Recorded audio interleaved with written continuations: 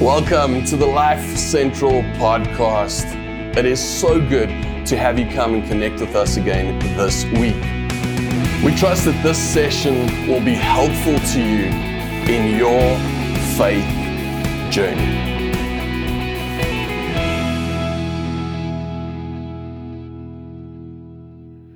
Good morning and welcome, ladies. This morning, being Father's Day, it's all about the dads today. It's all about the guys. We are giving a message today specifically aimed at the guys. However, I'm going to ask you to not check out just yet, because I really do believe that in this message, there is some legitimate truth for you to be able to apply to your own life. So hang in there with us. And also you get to sit back and listen to what the guys should be doing. Gentlemen, man, I'm excited for this morning because I really believe that this morning there is some incredible wisdom in here for you and for me. Whether you are a single guy, a married guy, a father or not, whether you are young or whether you are slightly less young, this message is for you. Now, if we think about it, as human beings, we strive for success, isn't that true? As men, we strive for success. And as we consider success and how success is portrayed in the marketplace today, success is kind of made up of if I marry her, if I'm raising them, if I'm living there, if I'm riding or driving that, if I'm in that corner office of this career, man, then I've made it. Then I've made it. That is success. And this idea or this way of thinking of success can really be summed up in one word, and it's the word autonomy. Autonomy. Now, autonomy just means self-governing. Self-governing. What does that mean, Ramon? Well, it means that I can do what I want, when I want, and I have the money to pay for it. That's what it means. And we've seen it. We see it all the time. We see it in our heroes, whether it's our heroes in the corporate space, or whether it's our heroes in sports, or our heroes in the arts. We see that kind of life lived out all the time. This life that seems to be free from financial or relational restraints. Kind of can do what I want, when I want, and I got the money to pay for it. But then, so often we see these exact same heroes, we see them fail, we see them fall, and we see them lose their families and their reputations, and as they are losing these things, there's this little voice in the back of our heads that go, man, if that was me, I would do better. If I was in their position with that amount of money and that amount of freedom, man, I would do better. The day that I get to call the shots, I'm going to call all the right shots. Then we reach a certain age. And we realize that, man, by now I was kind of hoping I'd be there, and I'm not there. And then we may even feel like success didn't quite happen the way that I was hoping it would. You know, it's not big enough, or it didn't happen fast enough. So we start living with this underlying dissatisfaction, this underlying frustration that we just haven't made it yet. And then something weird happens. We start to project our dissatisfaction, our frustration onto the people that we love the most, onto our loved ones, our wife, our kids, those people closest to us. And it's like we're just not happy with our marriage, with our children. We're not happy with our motorcycle or our car. We're not happy with our career path. But if we stop for just a moment and just stop to consider that maybe they aren't the problem. And maybe, just maybe, it may be that you aren't happy with you. Because if we're honest, you married her, you raised them, you bought it, and you chose that career. We start feeling a little lost in life. We do what we naturally do in those moments. We start running full tilt. We start racing off in any direction.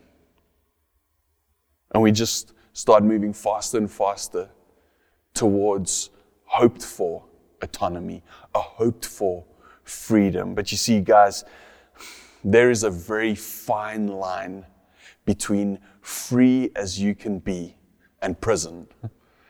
And there is a very fine line between free as you can be and addiction. And the quest for autonomy is such a dangerous quest.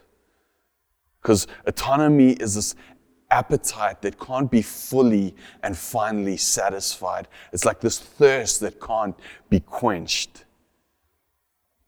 It's like trying to feed this appetite, and it doesn't shrink. No, it actually just grows. You see, autonomy is power. Autonomy is power. And power is intoxicating. And be honest, intoxicating people don't make very good decisions. Intoxicated people don't listen. People who are powering up don't listen. No, we just end up surrounding ourselves with people who don't know how to say no. And in our pursuit for success, in our pursuit for autonomy, we're either frustrated because we aren't there yet, or we become disappointed and disillusioned when we get there. For a moment, stop and consider the life of David. Like, what do you know him best for? What do you know about the life of David?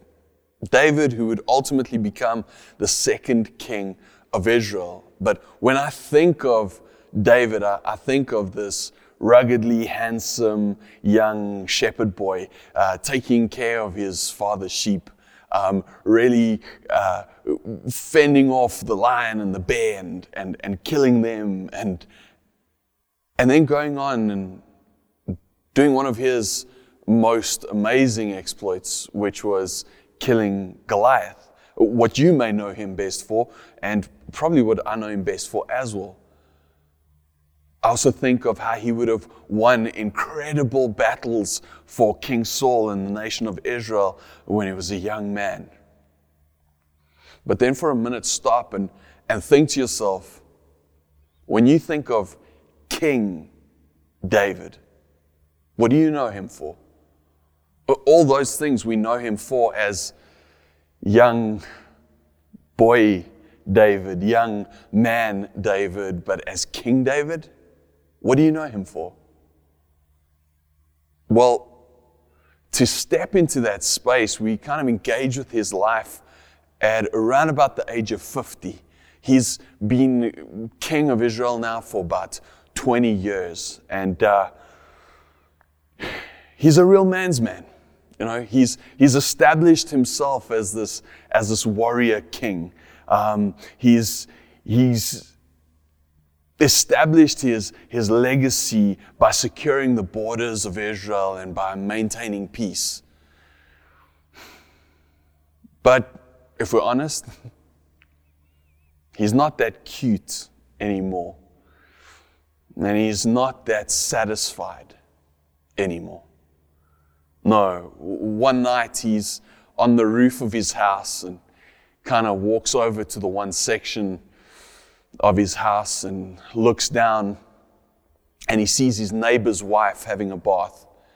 And as he looks at this beautiful naked young woman, chances are it wasn't his first trip to that side of the roof. It wasn't the first night that he was heading over to that side of the roof, but it was the first night that he calls for one of his servants and he goes, "Who is this? Find out for me more about her."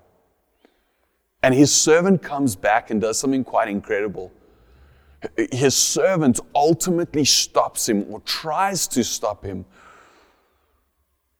from doing what he would end up regretting most in his life. His servant ends up responding to David in this way. He comes back with this message. He says, "She is Bathsheba, the daughter of Eliam." She is Bathsheba, the daughter of Eliam. What is the servant saying to him? King David, she is not just a body. She is somebody's daughter. He carries on. He says, "And the wife of Uriah the Hittite." Again, she's not just a body. No. She is somebody's daughter, and she's somebody's wife. By the way, you know her husband, Uriah the Hittite. You guys have fought together. You've shared combat together. In fact, he's on the front lines right now fighting on your behalf. That Uriah.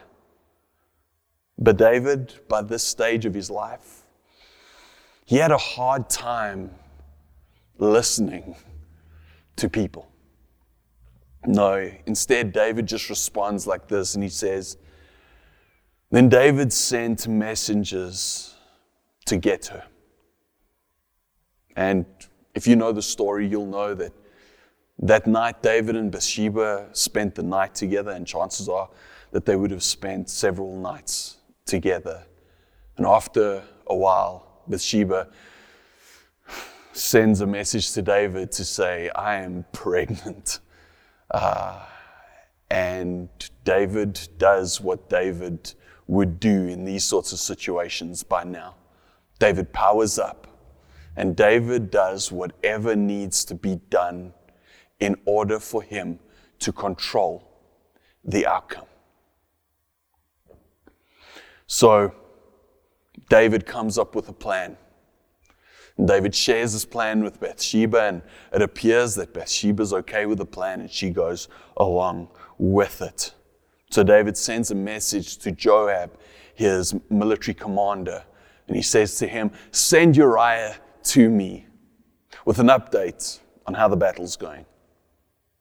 And Joab sends Uriah to David. Uriah gets to David. David has the conversation with Uriah. "How's it going?" Uriah gives the update to David.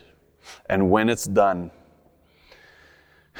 David smiles, congratulates Uriah, and then encourages him to go home and be with his wife. Right there, I can only imagine that inside of himself, as Uriah walked out of the room, David must have sighed a sigh of relief, like, okay, calamity avoided. I've just controlled the outcome. But the next morning, David wakes up to news that he wasn't expecting. David wakes up to news that Uriah never went home. No, instead Uriah ended up sleeping at the soldiers that were assigned to protect the king. That's what Uriah did. And David couldn't believe it. So David ends up sending this messenger out to go and find Uriah, to stop Uriah from leaving town. He calls him back so that he can have a conversation with Uriah. And here's what he says to Uriah. He says to Uriah, "Haven't you just come from a military campaign? Why didn't you go home?" He's like, "What's wrong with you, boy?" And Uriah knows exactly what David is getting at. So he says to David, he says, the ark and Israel and Judah are staying in tents. And my commander Joab and my Lord's men are camped in open country. What's he saying? Hey, all the men that I've shared combat with, they're all living with their faces in mud. And he carries on and he says, how could I go to my house to eat and drink and make love to my wife? As surely as you live, I will not do such a thing. Guys, let's hit pause there for a moment. This is a man worth imitating. This is a man worth imitating. Guys, this is the man that your wives hopes that she married. This is the kind of man that you hope one day your daughter will marry. Young men, single men. This is the kind of man that you should strive to be like. So David insists that Uriah spend another night in town, and ultimately he invites Uriah over that night, throws him a bit of a banquet, some really good food, and he gets him drunk, he gets him sloshed, proper hammered, kind of points him in the direction, pushes him out the door towards home, and instructs him, go home. And in that moment, David is hoping with all the hope inside of him that Uriah would do what David would do if David was in Uriah's position. But you see, Uriah isn't David. And David has lost his way. And he's nothing like Uriah. But in the evening, when Uriah went out to sleep on his mat among his master's servants, he did not go home. You see, what Uriah was busy doing here was he was deciding what story his life would tell. Guys, what story do you want your life to tell? When your kids one day tell the story of who you are, what story do you want them to tell? When those who are closest to you tell the story of you, tell your life story, what story do you want them to tell? Because you see, and you've heard us say it here several times, we write our stories one decision at a time. And yes, some decisions carry more weight than others, but ultimately, every decision that we make becomes a permanent part of the story of our lives. What story do you want your life to tell? What legacy will you leave? Well, having lost control of the situation, David does the unthinkable. And David ultimately does what pre-King David would have condemned him for, would have kicked his own backside over. In fact, David does what any of us would have condemned anyone for. He resorts to behavior that he would ultimately wish he never did for the rest of his life. Behavior that he would regret for the rest of his life. In the morning, David wrote a letter to Joab and sent it with Uriah. In it, he wrote, "Put Uriah out in front where the fighting is fiercest. Then withdraw from him so he will be struck down and die." And unfortunately, Joab obeys the king. And Uriah is killed along with some of his fellow soldiers. When Uriah's wife heard that her husband was dead, she mourned for him. After the time of mourning was over, David had her brought to his house, and she became his wife, and she bore him a son. But the thing David had done displeased the Lord, and everyone knew it. And what David had planned in secret was now played out in public.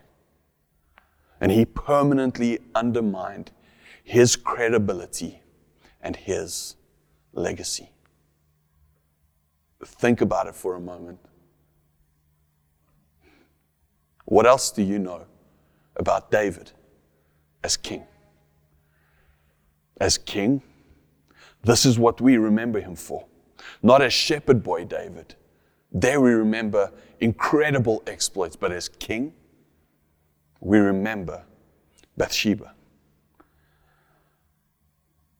This event would mark and mar his reputation forever.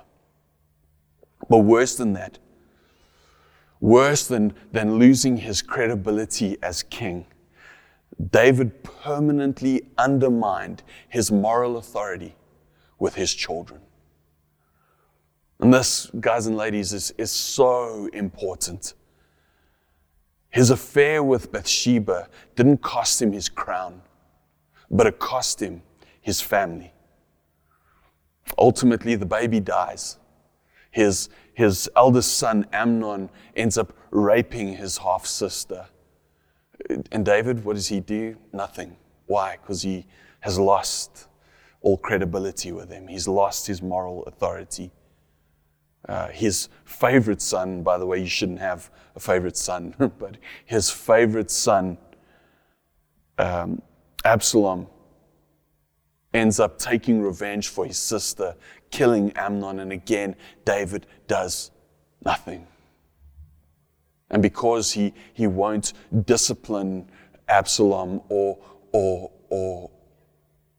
go and reconcile with Absalom, Absalom ultimately raises up an army, marches against the city, and David is forced to go to battle against his own son.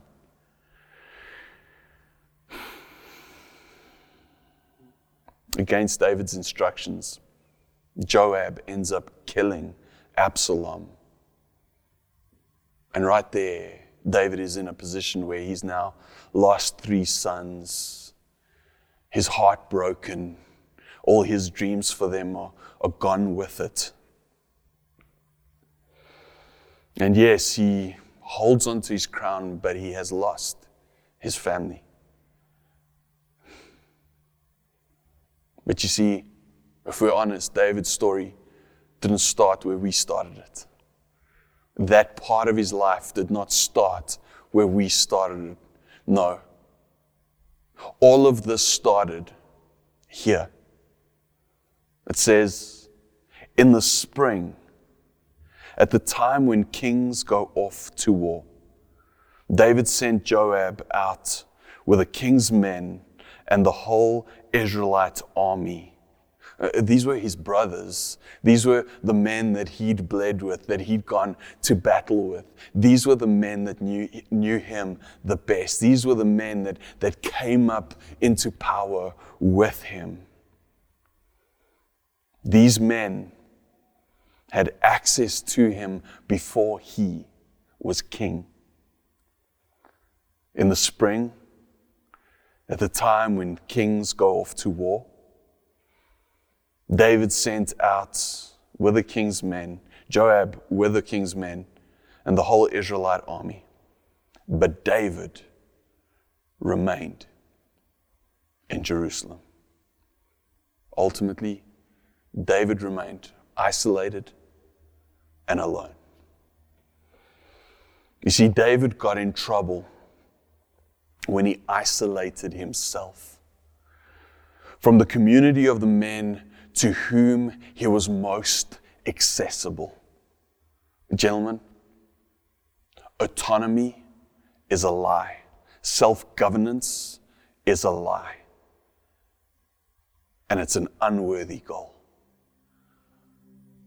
I so want to encourage you today. Resist surrounding yourself with people who will tell you what you want to hear and not tell you what you need to hear.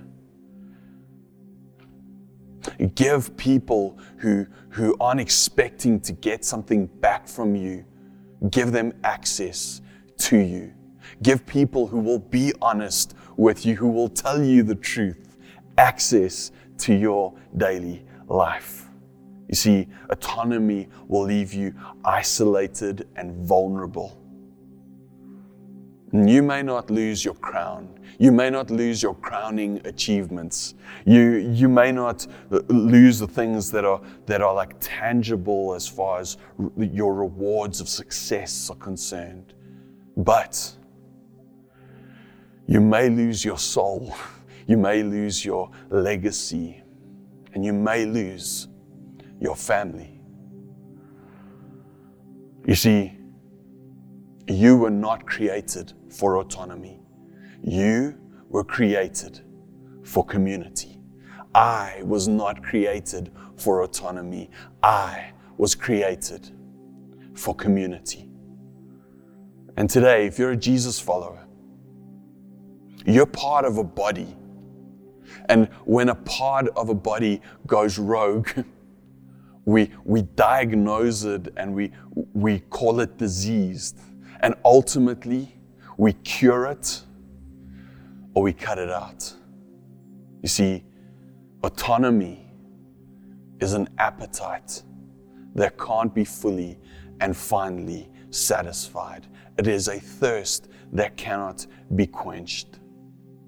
And if God sees fit to make you a king in the marketplace or in academia or in the arts or athletics, awesome, fantastic, good for you. But when that day comes, gentlemen, keep those who knew you before the success, who know you closest, who've had most access to you, keep them close. And in the springtime, when kings go to war, suit up and go with them. You were not made for autonomy, no. You were made for community. Embrace that. And you will survive, you will thrive, and you will have a story worth telling. Let's pray. Father God, we thank you, Lord, that this is such a very, very real truth for any one of us, Lord. Father God, I thank you that you have created us with community in mind. You have created us with accountability in mind. You created us to walk alongside each other, to not allow ourselves to get hung up in our own success, to be removed from people who can walk and journey with us, who can point out when we're getting a little too full of ourselves, who can point out when our eyes are heading to the wrong side of the roof. And Father God, I thank you that you will stir up a desire inside of every man watching this today to keep himself accountable, to keep himself in that community, engaged in that community, where we can lovingly and firmly walk this road of life together, Lord. That we can be like the Uriah, that we can do what is right in your eyes, and that we can support each other to do the same, that we can stand up and be men that are counted, that we can stand up, love our wives, take care of our children, provide for them, and be the fathers, the husbands that you have called us to be. And that's my prayer of your men today. And we pray it all in Jesus' name. Amen. Thank you for being with us today. Trust that this has been an encouragement to you. Ladies, you're up next week. We look forward to seeing you then. Have a great week. If you enjoyed this session and you'd like to know more about us, then please come and connect with us through our website, our social media platforms, and come subscribe to our YouTube channel. All the links are listed below. Beyond that, we trust that you have an incredible week.